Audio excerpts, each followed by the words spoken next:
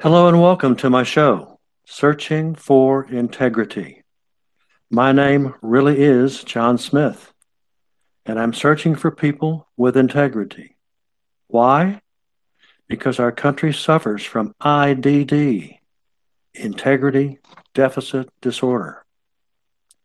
Today, we have as our guest Dr. Tiffany Tajiri, who is the author of Peace After Combat. Dr. Tiffany, are you there? I am.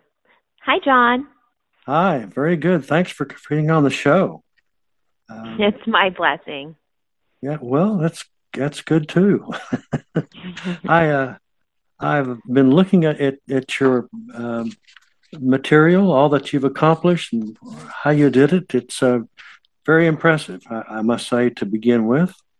And I'm Thank sure a lot of you. people think about it as well once they hear from you during the show. Um, I hope.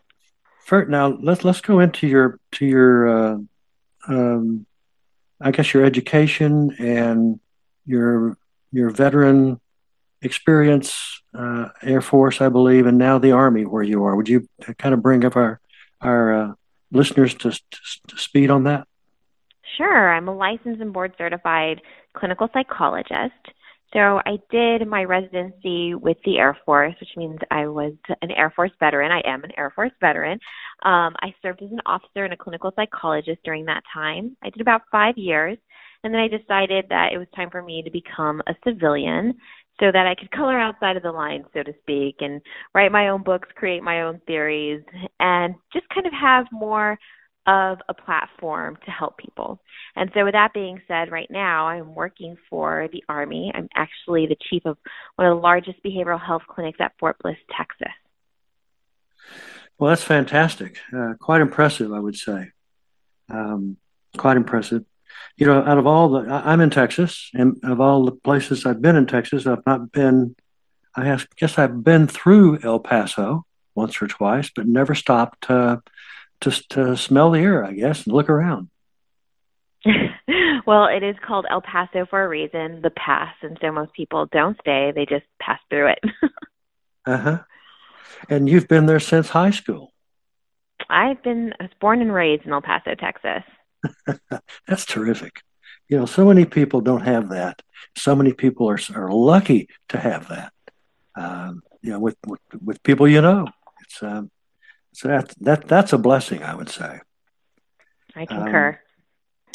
I, when I first thought about Fort Bliss, I thought about El Paso, and then I thought you probably had a huge run um, on your, I guess your experience because of the shooting at Walmart. This is true. I would imagine you had a lot of new patients. You know, I think everybody was impacted by that living in El Paso. I also believe firmly, just like we've gone through this recent pandemic, whether we've had COVID, whether we lost someone because of COVID-19, we've all been impacted. It does something to our morale, our spiritual integrity, in good ways. Most of the time we come together and we harmonize and we reach out to help heal one another, and we find this sense of strength in one another's presence. It's a real spiritual experience. I had some patients, maybe one or two, who were at the store at that time. Truly, my combat veterans, had that event occurred, my combat veterans typically get triggered by anything that is concerning violence, right? So it exacerbates what they may have seen in combat. And so essentially we had to process that and emotionally digest all of those experiences. I always think of trauma like a constellation. If you experience an event and you don't process it emotionally or digest it, and then you continue to experience painful life experiences that you may call traumatic, for example, what happened with the Walmart mass shooting, it triggers itself. One event will light up the whole trauma constellation, and all those symptoms will then manifest. And so we have to take care of each of those events to process and digest so that we can find emotional, psychological, and spiritual peace. I'm familiar with your use of the word the process because it's not going to go away in 5 minutes or tomorrow or probably next week. Um, that process could be the rest of their life. Um, that's my experience, and I would think that most people uh, would come for help, and they think, "Oh, geez, I got to deal with this forever." Oh man. Oh. Hmm. So, with that being said, experiencing something forever, I would challenge that to some degree. When you process it, you emotionally digest it, just like your gut needs to digest food. If you have a meal that upsets your stomach, the gut still digests and processes it, whether it comes out of your mouth or out of your rear end in a very unpleasant way, it still has to be processed. And so when we have a traumatic experience, we have to confront it. Now, the hallmark trait of post-traumatic stress disorder is avoidance. So we don't want to process it. We don't want to digest it. But we have to in order to move on and to find peace. What does processing look like? It means dissecting it. It means breaking it down into pieces. It means getting unstuck from it. What keeps us stuck are thoughts of, I should have done more, survivor's guilt, anything related. From a spiritual perspective, I always say it's the enemy whispering, you're not enough, you're unworthy, you're unlovable. See, it's your fault. That keeps us stuck. When we recognize that that's not the truth, when we recognize we're forgiven, when we recognize that we have grace on our side, when we recognize that God loves us and he's not the author of those bad things, when we're able to dissect the event and believe that we did everything we could because we didn't have a crystal ball to predict the future that day, it gets us unstuck. Essentially what it does is changes the memory. When all we can see is our pain, that's all we continue to reproduce. But when we can see that God was working, that we had a loving creator on our side, he didn't author the bad thing. Somebody has free will on the other end. But that he made a way, that there were divine connections in place, that there were blessings in place. Then we change the memory and how we see it. And instead of filing it away in what we call the amygdala, which is the fear center of the brain, we actually file it away in the hippocampus, which is the normal long-term memory. And once it stays in that normal long-term memory, we have essentially processed and digested it. Has it changed us? Absolutely. But can it change us for the better? That's our choice. We can use that negative experience as a testimony over our own life and to help other people overcome and to breathe hope in their hearts and minds. Absolutely. Absolutely. Now, one of the statements about your book is that trauma opens the door to deep spiritual issues. Could you elaborate a little bit on that, please? Yes, when something bad happens, we tend to, some people may, not everyone, but many people do think, God, where are you? God, are you allowing this to happen? God, are you the author of this? So my bottom line up front, for anyone who's gone through a painful life experience, which I think is everyone, it's going to happen at one point or another, we have to understand that God is love. Whoever lives in love lives in God and God in them. And I believe firmly that if it's not love, it's not from God. So every bad thing that happens is not from God. I believe firmly that love requires relationship. And that's what God created us. We are neurobiologically wired to love and be loved. And love requires relationship, as I mentioned. And it also requires free will. So God's never going to take away our free will. Because as soon as he takes away that free will, the purpose of our creation, which is love, becomes null and void. So we have to understand that God is not the author of the bad things, that we will run into selfish people, we will be selfish people, and that God is on our side and he's going to be the one to get us through whatever turmoil we may be experiencing.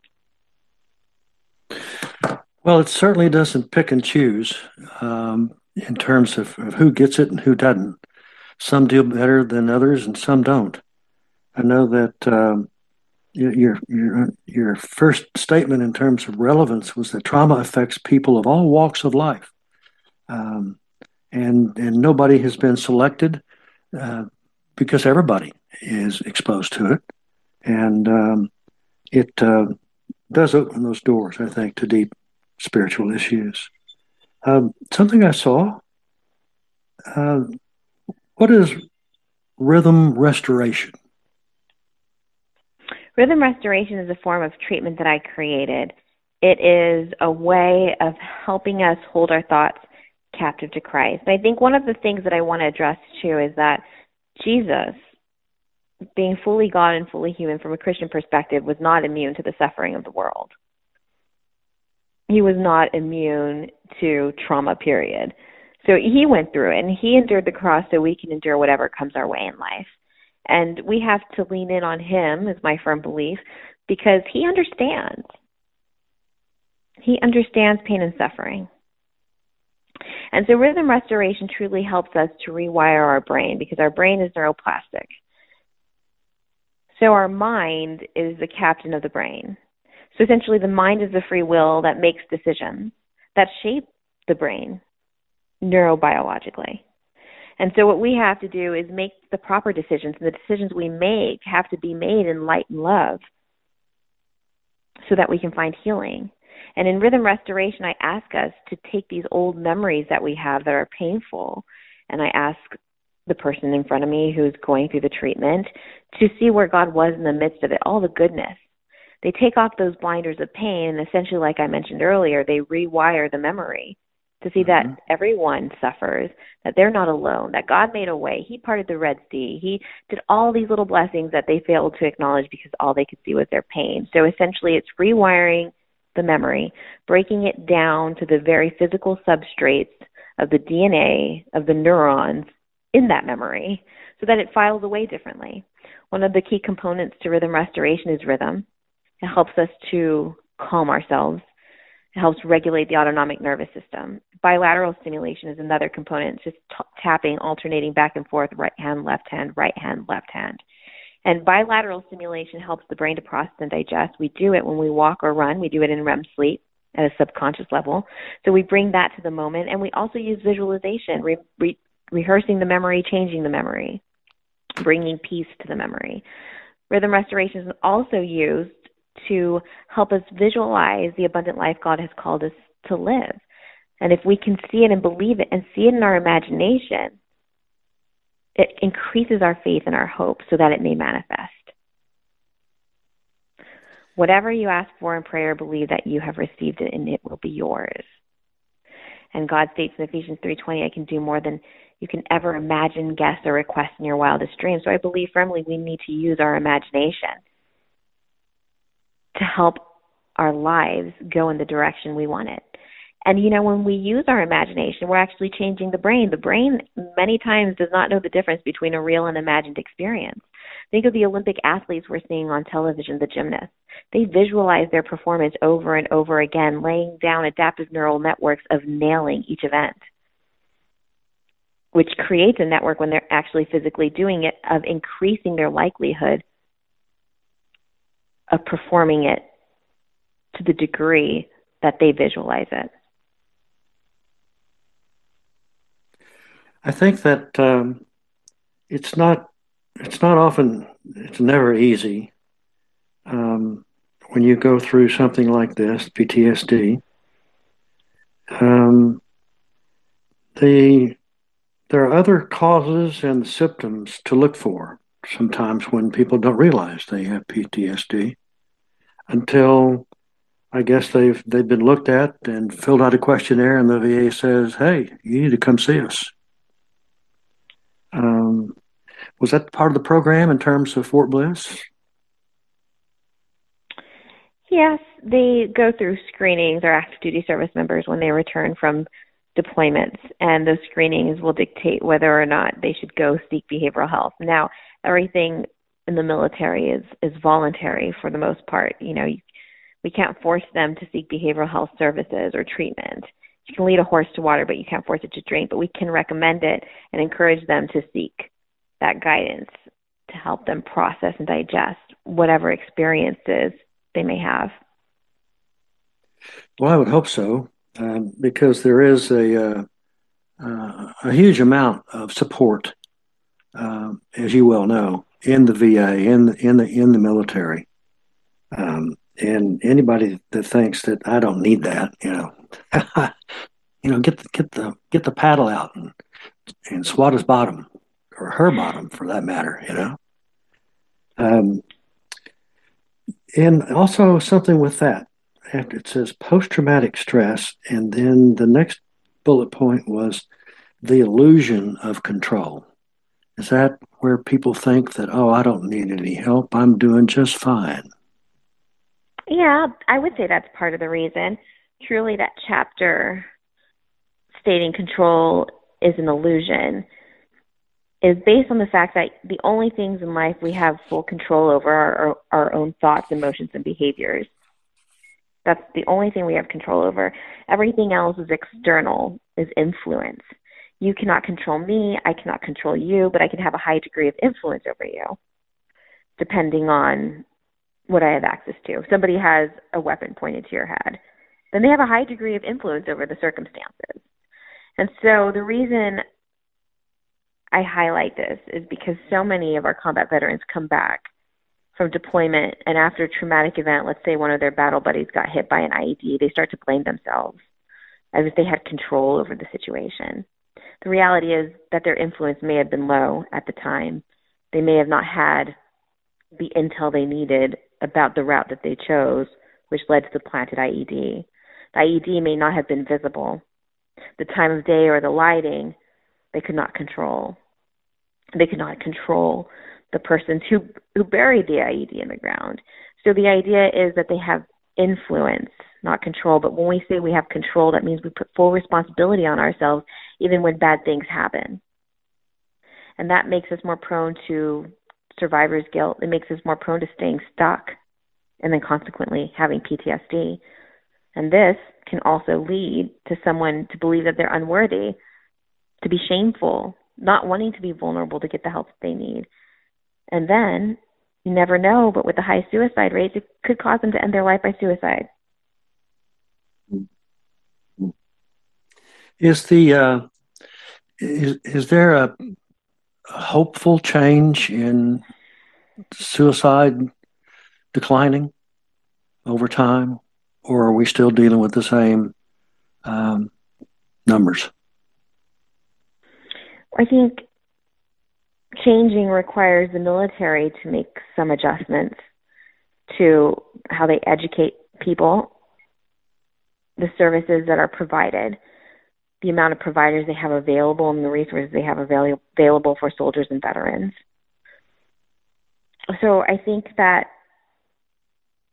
we're as prone to PTSD as ever.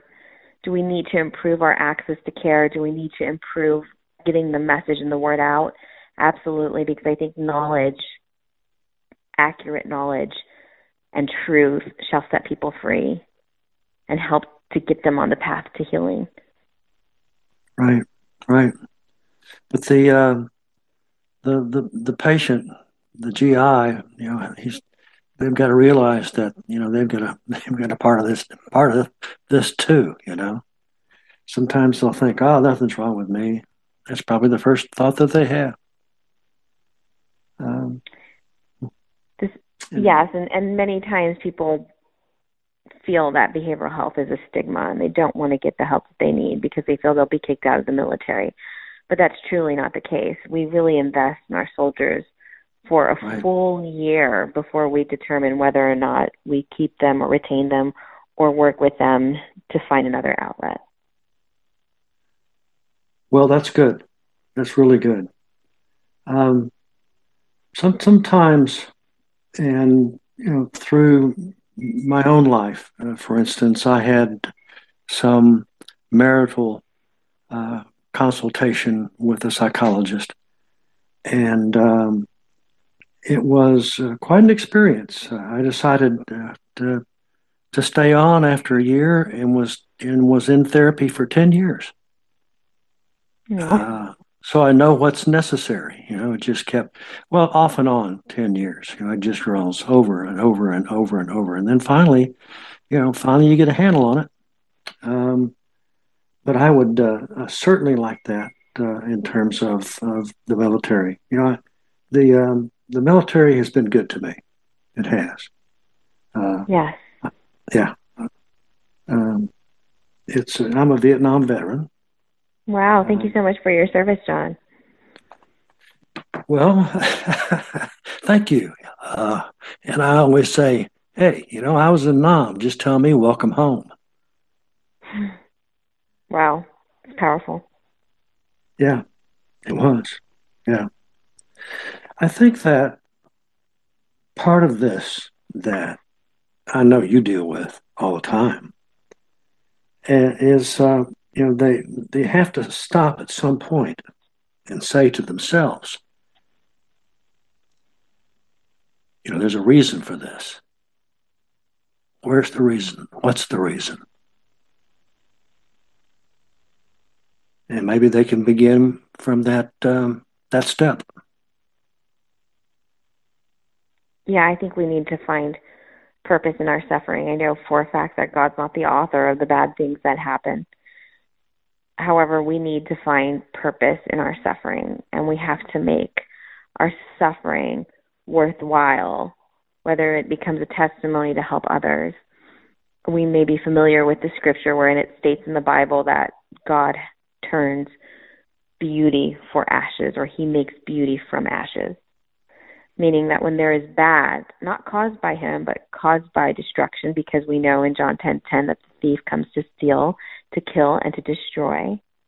Whenever the thief comes, God will find a way to create love and light out of it. And we need to find purpose in our suffering. We have to find meaning existentially to help us to carry on and to give Mm-hmm. us strength and hope. Mm-hmm.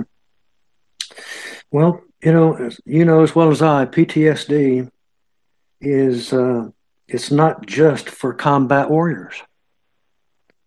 Um, it can be for other events, other experiences, other traumas that aren't combat that can affect you, and you don't know it. Hmm. Yeah. That is correct, yes. You know, no one's immune to the pain and suffering of the world. And so, yeah, we will have negative life experiences. And it's not one, we should not compare painful experiences, our painful experiences, to somebody else's. I think that's the number one no no. And because you may say, hey, well, I didn't have to sit in the middle of Iraq or Afghanistan and watch my friend bleed out in my arms. So what I experienced when this man did this, that, or the other to me, that doesn't compare. So I shouldn't have trauma. I should be okay. That's the worst thing you can do. If you feel stuck on an event that hurt you, whether it's combat trauma or not, don't be sitting there judging the value of the hurt, the degree of the hurt, which hurt is more painful. It's not worth it. If it's bothering you, you need to fix it. If it's bothering you, it's real. You need to work to process and get unstuck. For one person, they might have PTSD for an event that you might say, really? And another person may have it for something that is severe and dire. We're all different in how we process things. Our context for how we grew up is also different. Our DNA, our biology is different. So we have to be compassionate to ourselves and have compassion for ourselves when we feel stuck by a painful event, and not to minimize it and avoid it, because that just makes it worse. Well, I agree. I agree 100%. Um, it was a period of time that Vietnam did not affect me. I screened with the questionnaire, and they contacted me and said, "Hey, you need to come on in. You've got PTSD."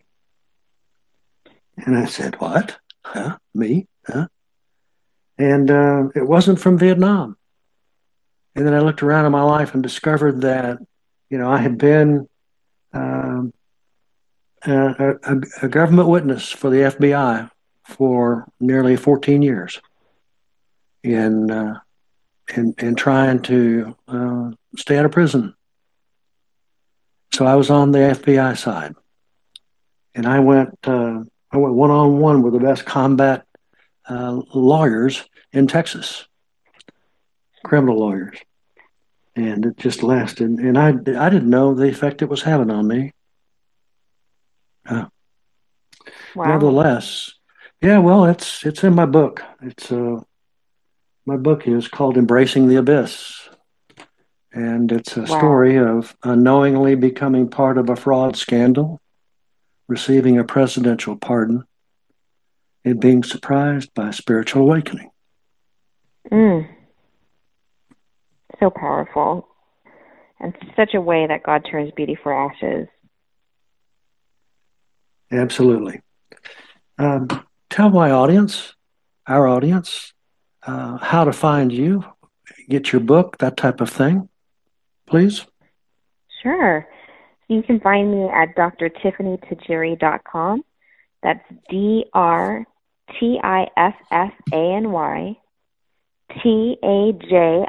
DrTiffanyTajiri.com. Peace After Combat: Healing the Spiritual and Psychological Wounds of War can be purchased on any major book retailer from Amazon, Barnes& and Nobles, ChristianBook.com, Walmart, you name it. Those are some of the few. And you can also reach me on social media on Instagram and YouTube. I'm Dr. Tiffany Tajiri. I like to post helpful videos to help explain spirituality and the intersection between God and psychology, and how we have to use both to harness the power of his love so that we can live the abundant life that he's called us to live. Dr. Tiffany Tajiri, thanks so much for joining us today. And thank you very much. Thank you, John. God bless you. Sure. Thank you. And thank you, listeners, for tuning in to Searching for Integrity. So long and happy trails to all.